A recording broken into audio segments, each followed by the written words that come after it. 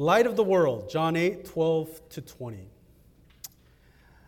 You know, I don't know if you've seen on Instagram somewhere or maybe on YouTube those festivals where they release thousands of lanterns into the sky. Right? Who knows what happens to them after they released. But it's very picturesque, Instagrammable, YouTubeable. It's a moment that is kind of awe-inspiring a little bit. People talk about how seeing all of those lights go up into the heavens, it has some kind of impact or effect upon their lives or their hearts. And just imagining that makes me kind of want to see it, you know. Seeing the videos, and you guys know what I'm talking about? Or are you like, I don't know, whatever.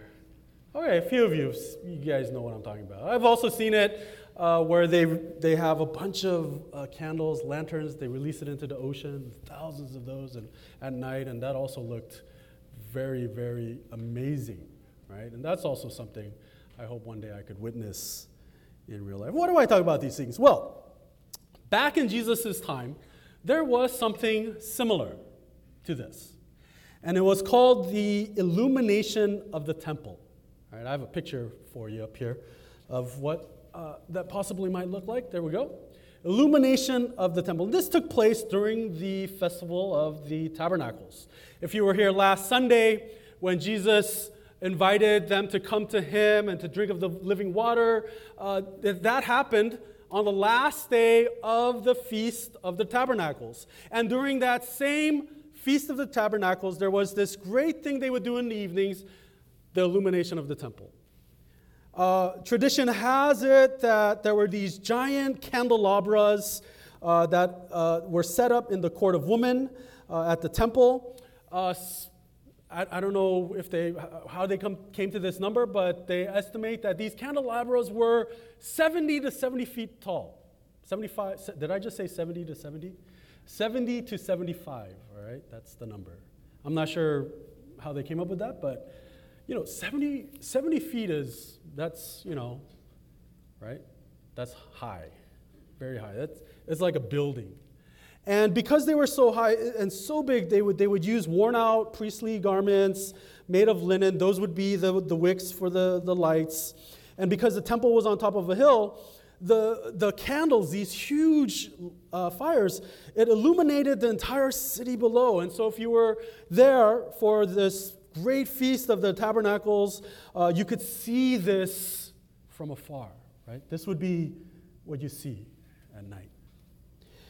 And not only did you have these lights, but you would have these men of, described Rabbi Simeon ben Gamaliel, that they said men of great skill, that they would be dancing and bearing these torches. I have another illustration of kind of maybe, I don't know if that helps you, this picture of dancing and singing and juggling, right? Apparently one rabbi is said to have juggled 8 torches at a time while the Levite orchestra played on. The Babylonian Talmud describing this says, "He who has not beheld this celebration has never seen joy in his life." Interesting, right? If they had Instagram back then, for sure, it'd be on everyone's Instagram. Now, this is the backdrop. This is the setting. The festival of the tabernacles. And what Jesus said to them on this day, the passage we just read, it was either on the last day of the Feast of the Tabernacles or shortly thereafter. So either the lights would still be burning or they would have just turned off. Right? And it's kind of like if you've ever been on vacation and you're like, this vacation is just, I wish I had 2 more nights. I wish I had another week of summer break. I wish I could stay a little longer. I wish the party would not end. There's this maybe feeling of, the lights were so great this year. The illumination of the temple, how amazing was that? And in that backdrop, Jesus says, I am the light of the world. I am the light of the world. Whoever follows me will not walk in darkness, but will have the light of life. That's verse 12. Now, to the hearers in that day, to his audience, when Jesus says, I am the light of the world, that probably had a lot of meaning for them. You see, there was plenty of Old Testament scriptures that use this very imagery of light to describe God. If you look at Psalm 27:1, the Lord is my light and my salvation. Whom shall I fear? The Lord is the stronghold of my life. Of whom shall I be afraid? God is described and pictured and illustrated as the light of hope, the light of salvation, the stronghold of our lives. In Psalm 199, 105, your word is a lamp to my feet and a light to my path. Maybe you've heard this verse before. God's word is described as what? A light, a guiding light, a leading light. A light which illuminates the very pathway of our lives so that those who are in obedience to God, those who are described as followers of God, those who are described as the righteous people of God, they are led by this lamp and light, which is His Word. If you look at Isaiah 49, we find the prophecies, these messianic prophecies, which describe the coming Messiah, the coming Christ, as the light for the nations, right? In the middle of the verse, I will make you as a light for the nations, that my salvation may reach to the end of the earth. So the coming Messiah is clearly described as what? A light for the nations, a light for the world. John chapter 1. John the Baptist. Here's a man sent by God, and he's gathering the crowds. His name was John, verse 7. But why did he come? He came as a witness to bear witness about the light, that all might believe through him. He was not the light, but came to bear witness about the light. The true light, which gives light to everyone, was coming into the world. So do you guys see? Do you see the point I'm trying to make? And we could see the response of the Pharisees. Even if you're not convinced by these verses, there's more verses. If you're still not convinced, all you have to do is you have to just look at the response of the Pharisees that day. In that temple, when Jesus says, I am the light of the world, and you look at his response, it gives away what Jesus was claiming to be.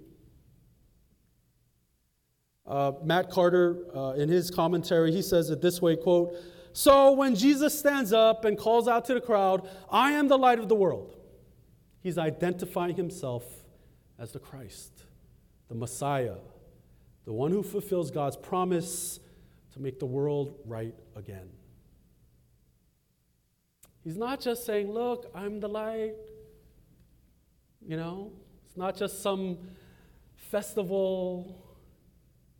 He's not saying, I know it's going to go dark now. Oh, so sad. We have to wait again for the next Festival of Tabernacles. But hey, I'm the light.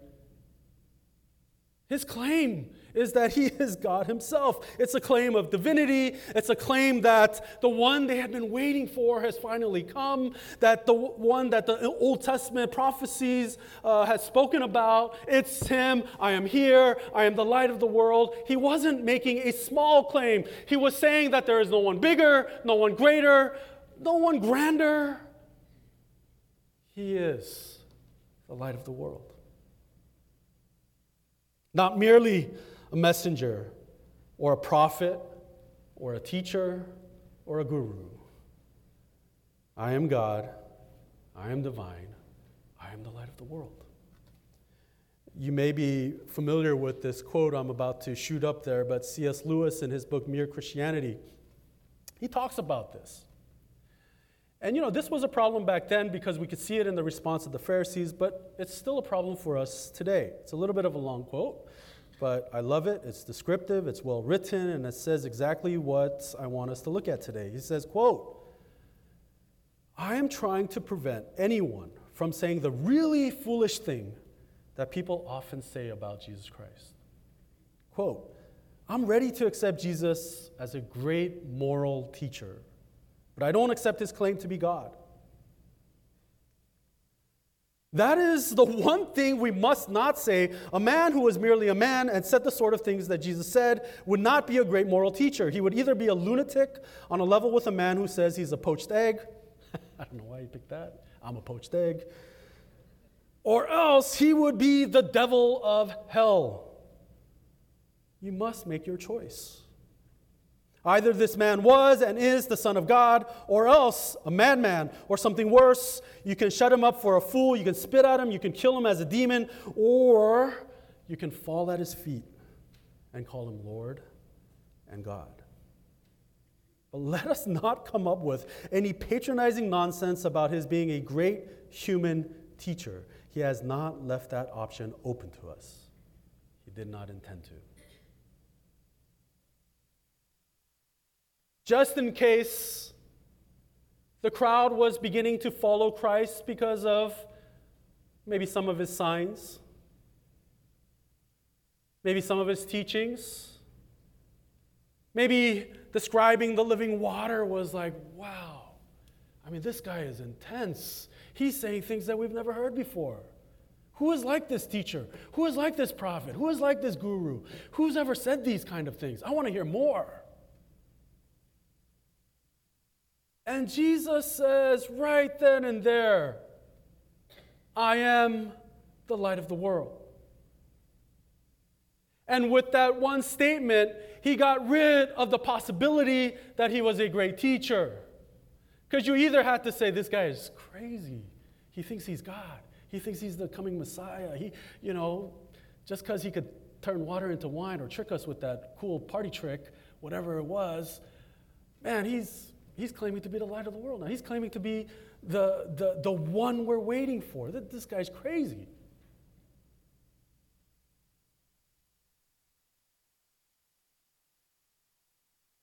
If there's any doubt as to what he's claiming, right after he says, I am the light of the world, what does he say? He says, whoever follows me will not walk in darkness, but will have the light of life.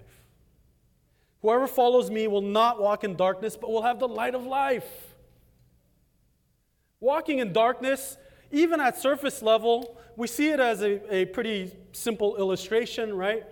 Who likes to walk in darkness, right? If you come home and the house is pitch black, what do? Turn on the light. It's like kind of basic, right? Because if you try to walk around in the dark, what do? If you're like me, you stub your toe on every piece of furniture in the house, and it's like, ow, and it hurts. Right? You don't walk in the darkness. You bring out light. Simple metaphor. But in that time and in that world and for the people there, walking in darkness had also already become a pretty standard depiction of living in sin. Walking in darkness meant walking and living in sin. Your life is full of darkness.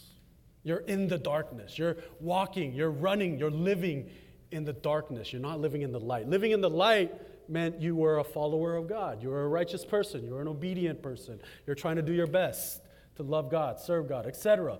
Walking in the darkness meant the exact opposite. You're a heathen. You're a sinner. You're outside of the covenant community and household of God. You're the person to be avoided.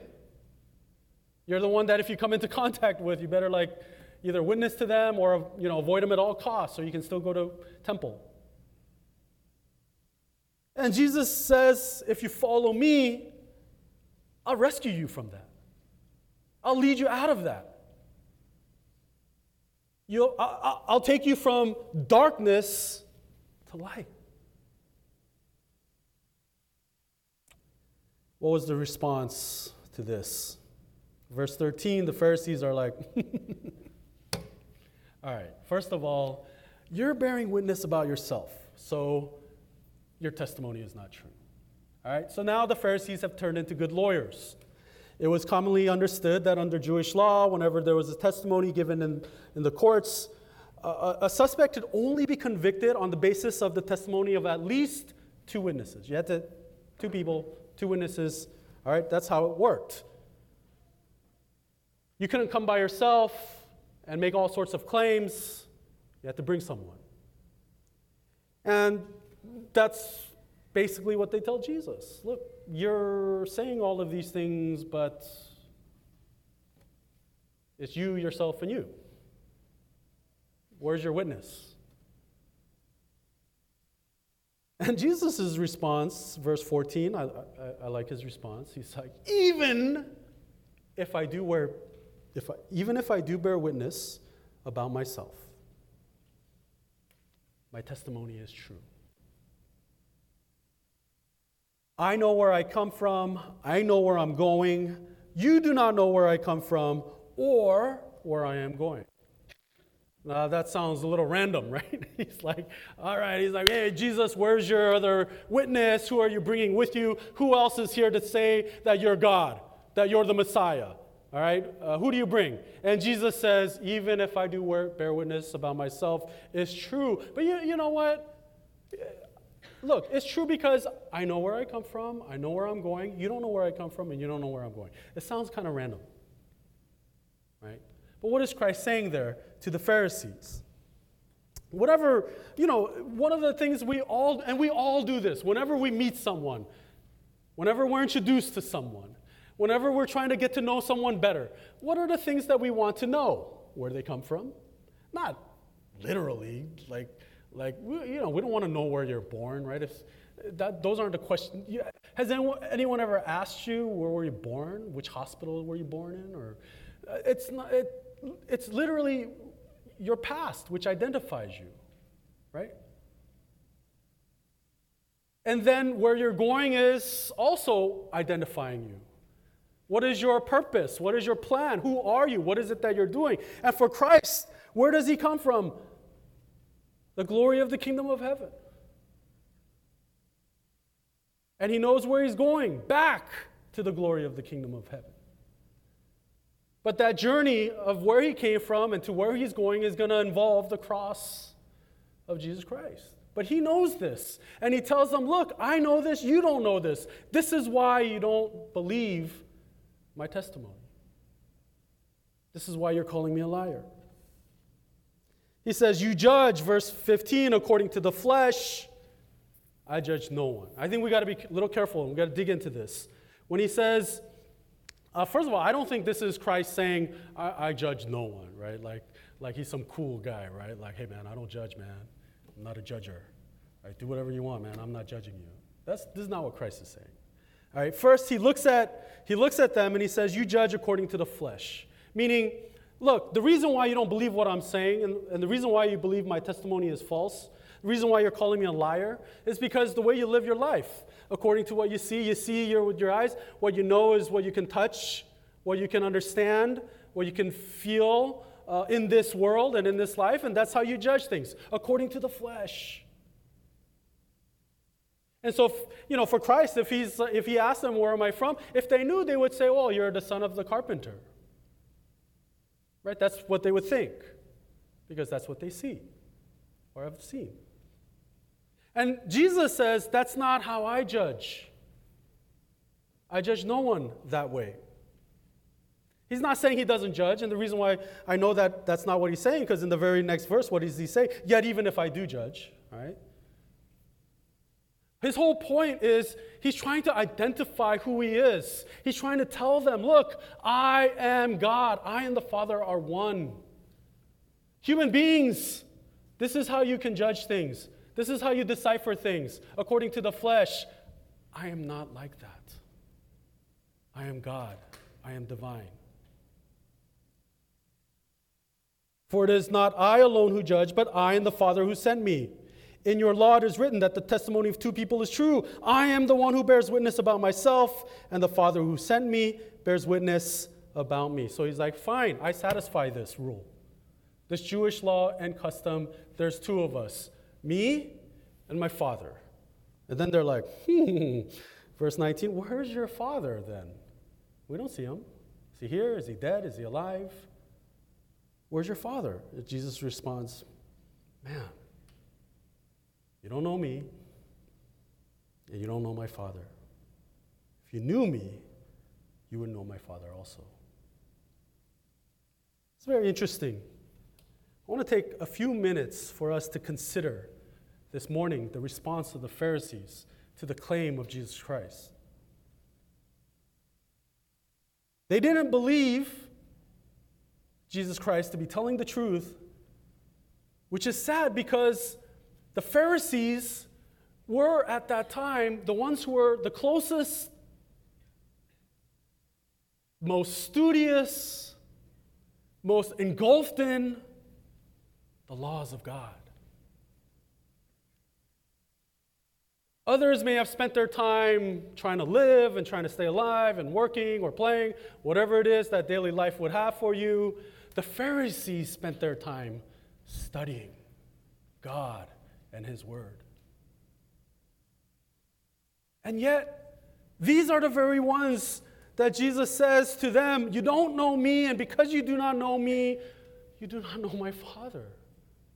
And because you don't know us, you don't believe my testimony. Even though there's two of us testifying to what I just said. They ought to have been the ones who were closest because they were the ones we would think. They know the law. They're studying the law. Their lives are in the law. And yet, at this point at least,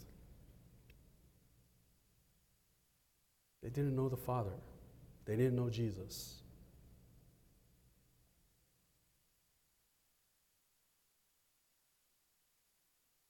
The function of miracles, R.C. Sproul, I don't know if I have this quote for you guys, but he talks about the function of miracles. Sometimes we think the function of miracles is to prove that God exists, all right? So God says, look, I want to prove that I'm a real God, so here's a miracle. Bam, I'm going to walk on water. Bam, I'm going to change water into wine. But R.C. Sproul says this, that is not actually the function of miracles. The function of miracles is to demonstrate and authenticate a messenger of God. Right? So he's saying the miracles and signs are there to prove that God actually sent this person. That's why Jesus said, believe me that I am in the Father and the Father in me, or else believe me for the sake of the works themselves. So in John 14, Jesus will actually lay this out to them. Says, look, believe me. Believe what I'm saying. I'm in the Father's in me. At least believe me for the sake of what? The works, the signs, those miracles. Jesus' miracles showed and demonstrated that God was with him. The Pharisees should have seen that, but they didn't. Right? They did not know the Father. I think for you and I, there is still the danger of making Christianity something similar. Let's come to church. Let's do this thing on Sunday mornings. Let's sing when they make us sing. Let's sit quietly when they ask us to pray, etc., and then we'll go home. But man, there's a way to do that without knowing who the Father is. Without knowing who Christ is. Now, I don't think Jesus meant, look, I don't judge anyone that way, and I don't think he's trying to say I don't judge. But think about that for a second.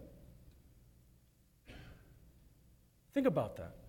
Now, how many of you guys like to read John Grisham books, or you're into like movies about court cases and law and things like that? Anyone? You know, you can't handle the truth. You know, right? No one? No? Right. I love, you know, anything like that because there's like that pivotal moment in court, right? The defense attorney has some amazing thing that they've been hiding. It's like, and all of a sudden, or they didn't discover it till like the night before somehow. And it just changes the entire course. It's that moment in court, right? The accusations are being brought forward, and it's that one thing that proves that person is innocent. You know, think about this. If we, you know, a lot of the language in the New Testament is judicial language. The language of justification, of righteousness, the things that we're talking about, it's like courtroom language. And if you would imagine, a courtroom, I don't know what you think a courtroom would look like, but imagine a courtroom. And imagine that we're on trial. And the case is being brought before the judge, the ultimate judge. And the case is such a strong case. It's going on for weeks. It starts from when you were born. And sin after transgression after transgression of false promises of changing your life, of doing things differently. If only God would hear you, you'll do this. And time after time of saying, yes, I'll be right with you, but right away, we go back to the same life, the same heart, the same situation, the same style of living. And, it's just being laid out in court. It's so embarrassing. So embarrassing.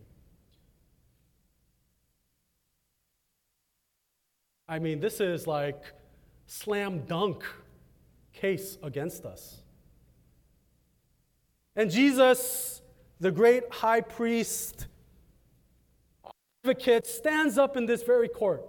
And this is the moment, right? If this was the movie, this is the moment. This is what it builds up to. He's about to say something. It's going to be amazing. This is what's going to set us free. And what does Christ say in that moment? Does our great advocate say, you know what? Yes, everything is true. Let's cut him a break. Can you just overlook that entire life of sin and transgression and disobedience? Let's just overlook it. Is that the great advocate we think Jesus is? This whole case of truth brought before the court, and Jesus just says, look, how about we forget all of those things? That wouldn't be dramatic at all, right? Like, be very disappointed in that advocate. No, in that pivotal moment, you know what Christ says? He stands before the court, and he says something that closes the case forever. He says, yes, all of these accusations are true, but I've already paid the price. I've paid the penalty, and no one is allowed to exact payment twice. Because I've paid it, case is closed. It's done. They're free to go. You can't demand payment again. Fireworks, music, dramatic, tears of joy. We hug our great advocate. We go back out of that courthouse, and we live our lives.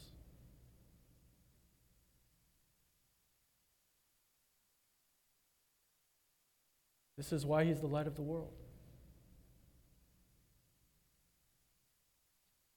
Because he paid the price. Because he actually has something he can say in that courtroom when we were 100% guilty of all things, and yet we walk away having received the inheritance due to Christ. He leads us from darkness to light. Amen? Amen? And my challenge to us, Crossway Church, my brothers and sisters, is that we would not respond the way the Pharisees responded. Not recognizing who he is, not recognizing his claim. He's not simply saying, I'm a great teacher, hear my words, this is some advice, here's some counsel, here's how to be happy when you're sad. Here's how to have hope when things are going terrible in your life. He's saying, I am the Messiah. Follow me. Follow me. I'll lead you out of darkness into light.